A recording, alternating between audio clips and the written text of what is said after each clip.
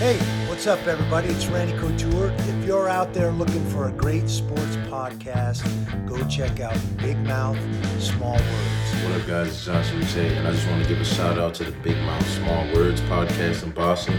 Thank you guys for your dedication and support. Go Pats. Hey, it's Big Jim from 98.5 The Sports Hub, and I love listening to Big Mouth Small Words. Check them out at Big Mouth Small Words Podcast. Big Mouth Small Words Sports Talk. We back, baby. Another episode. Let's go. Let us go. Hello, everyone, and welcome to episode number 181 of the Big Mouth Small Words podcast. Dude, the last one was fun. I had a lot of fun. I hope you guys had a lot of fun too. Having Batchamat back in studio, having it not just be me, but it is just me today. I'm back on that NFL grind. I got to keep going. Yesterday, last night, oh my God. It's hard for me to say that the NFL is rigged sometimes, but when the point total is 52 and the score is 50 and Tom Brady's in field goal range and he just decides he wants to take a knee over and over and over again, it feels rigged. Not to mention, the Eagles were down 14. They score a touchdown. You kick the extra point. You're down 7. What's wrong with that? Any NFL team in the world would do that. But they go for 2 for no reason. They go for 2. So what that does is they convert that, and then I lose the other bet, which was Buccaneers -6.5. So the Buccaneers win by 6. The over doesn't happen. I lose both bets. And the NFL has it out for me. Straight up. Vegas has it out for me. Everybody has it out for me. I don't get that. I hated it. It was stupid. So I just had to rant about that. But to get back to reality in the NFL picks, we did pretty well. Last week, we went 10-4, bringing us to 45 wins, 25 losses on the year. That is up to 65%, baby. So 65%, not bad. Pretty good. Another solid week, though. We can get back up. We can go to 70. I want to be above 70%. So let's see what we can do. And we start with a game that pisses me off. Just right off the bat. The 1-4 Miami Dolphins versus the 0-5 Jacksonville Jaguars. This game stinks. It friggin' stinks. And you know, that doesn't mean that I don't think it's going to be a good game. I honestly think this game is going to be close. It's going to be probably fun to watch. A lot of crazy shit. But the Jaguars are so bad. They have not kicked a field goal this year. That's how bad they are. And I know the Dolphins are going to be better coached. I would assume the Dolphins are going to win this game. But of course, the spread for the Dolphins is -3.5. Is there any way one of these teams blows the other one out? I don't know. I think, honestly, the Dolphins are going to win by 3. Oh my God, I'm going to take the Jaguars. What the hell's happening? No. All right, I'm going to take the Jaguars at +3.5. Oh my God. All right, that's terrifying, but we're doing that. Jaguars +3.5. Then we are going to the 2-3 Minnesota Vikings versus the 3-2 Carolina Panthers. This is kind of a tough game to call. It's 2 in a row. I'm going to pick this game strictly just on what my eyes tell me. So I've watched both of these teams. I know the Vikings can score points with Adam Thielen. You know, you got Cook, you got a lot of Jefferson, a lot of good guys. And I know the Panthers' defense is very good, especially with the acquisition of Stephon Gilmore. But I think the Vikings are a bit underrated, and I think the Panthers are a bit overrated. I mean, the Vikings are 2-3, right? And I was not high on them to start the year, but the Bengals and them in week 1 was super close. Could have went either way. They should have beat the Cardinals on like a 40-yard field goal. So if you flip those games, the Vikings are 4-1 walking into this. So because of that, I'm going to take the Vikings at -1.5. I think they're better than, I just think the Panthers are kind of fake there. So yeah, take that. We move on to this is a great game. The 4-1 LA Chargers versus the 4-1 Baltimore Ravens. I mean, this game's going to be fun. It's going to be crazy. A lot of big plays, a lot of points. The Chargers defense is very good against the pass, but they're not as good against the run. And I'm sure Lamar and company are going to love that. They're going to run all over the Chargers. But I'm sure that Herbert is going to throw all over the Ravens defense. I mean, Carson Wentz was doing it, and he sucks. So When it comes to the Ravens, they're on a hot streak. I don't think that they've played particularly well, but they find ways to win. I can't shit on that. The only problem here is the spread.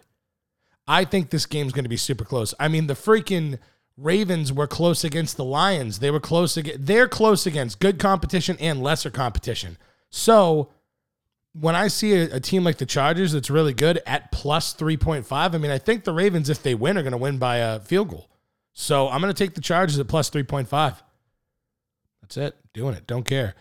We move on to the 4-1 LA Rams versus the 1-4 New York Giants. Oh my goodness, this is tough. Well, this would be a lock of the week. I mean, the Rams are going to win this. The Giants' defense is falling apart, and though the Rams did have some injuries as well last week in a hard-fought Thursday Night Football battle with Seattle, I think they've had enough time to heal, and they've got more than enough weapons to destroy the Giants. The Giants are just not very good. So I see the Rams smashing the Giants. Stafford's a guy that doesn't mind running up the score. So what is the score? So the Rams, I'm going to take the LA Rams at negative 10.5 to the bank. Big time. Here's a game. The 1-4 Houston Texans versus the 1-4 Indianapolis Colts. Both these teams played great last week, surprisingly, and both these teams blew it as they have done all year long. The Colts blew it way harder. I mean, there was some crazy stat that I'm going to get wrong, but in the Colts like organization, when they've been up like over 16 points, they were like 120-0, and they botched it and lost that game. So, I mean, here's the way I look at this. I think the Colts are a better team. But are they 10-point favorites now? How the hell is a 1-4 team favored by 10? I'm not taking that. There's no way. I'm going to take the Texans at plus 10. That means that I have the Jaguars at plus 3.5, and I have the Texans at plus 10. If we do good this week, we are geniuses. That's all I'm going to say right there. We move on finally to a game that I feel confident about. The 2-3 Kansas City Chiefs versus the 2-3 Washington football team. I am still in shock to see the Chiefs at 2-3 on the year. I can't believe it. I mean, against good teams, they've choked, but against bad teams, they know how to beat them up. They know how to beat the crap out of bad teams. So I would assume the Chiefs are going to make an example out of Washington this week. If you have the option of upping it, so I'm just going to tell you right now, take the Chiefs at negative 6.5 and laugh all the way to the bank, okay? Take that. They're going to win by more than a touchdown, no question. If they don't, they're done, and they suck. So take that, but if you can up that, dude, up that. Get yourself better odds. I would do negative 10.5 all day. Honestly, I would go all the way up to negative 15, dude. I'm just telling you straight out. Like, I think the Chiefs are going to win by 20 fairly easily. So, but as we're doing right now, take the Chiefs at negative 6.5. We move on to the 4-1 Green Bay Packers versus the 3-2 Chicago Bears. This one, if I believed in Justin Fields' ability to throw the ball, I would take the Bears here. I really would. The Packers secondary is getting gashed each week, but they are not terrible at stopping the run. And with Rodgers scoring points, it's like, I don't know, man. I think it's going to make Fields be one-dimensional. I think Fields is going to have to throw. And even though the Packers secondary sucks, I just don't think Fields is ready for something like that. I really thought the Packers were going to be favored by at least a touchdown. I know it's in Chicago. I know it's going to be crazy and the fans are going to be going nuts. But I just don't think Fields has the ability to go toe-to-toe with Rodgers yet. So I'm going to go with the Packers at negative 4.5. We move on to the 3-2 Cincinnati Bengals, the good old Bengals, versus the 0-5 Detroit Lions. This is the Battle of the Cats. And I'm going to say this. The Lions, despite having no wins, they've hung in there against good competition. But I don't see it this week. I mean, obviously, I'm extremely biased. We all know that. But the Bengals should beat the brakes off of the Lions. I'm just saying. The Lions coach was crying last week. If he was crying last week, he's going to be crying way, way harder this week. Jamar Chase is putting up Randy Moss numbers. T. Higgins had a bad week. He is going to be pissed. He's going to want to show everybody that he's the real number one. Mixon is completely back. He's ready to go. He's probably going to have easily over 100 yards, touchdown. I just don't see the Lions being able to keep up. I mean, the Bengals defense is far better. I mean, the Bengals held the Packers to what? Well, technically 25, but I mean, I just don't see the Lions being able to keep up with the Bengals. And also, just to throw this out there, the last time the Lions beat the Bengals, Barry Sanders was the running back. So take the Bengals at negative 3.5 all day. All day. We move on to the 5-0 Arizona Cardinals versus the 3-2 Cleveland Browns. Now, when I saw that the Browns were favored, I did a double take. How can a 5-0 team be an underdog?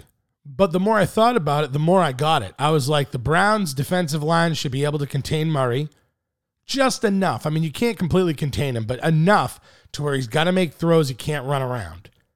On top of that, the running attack the Browns could use, they can control the clock. You got Nick Chubb, you got Kareem Hunt. Wait a minute. Because my phone and my Apple Watch are saying, not so fast, Patrick. Nick Chubb is ruled out for the game. Okay. Kareem Hunt is questionable. Oh no. Mike Wolf will not like that. I'm hearing that the Cardinals traded for Zach Ertz.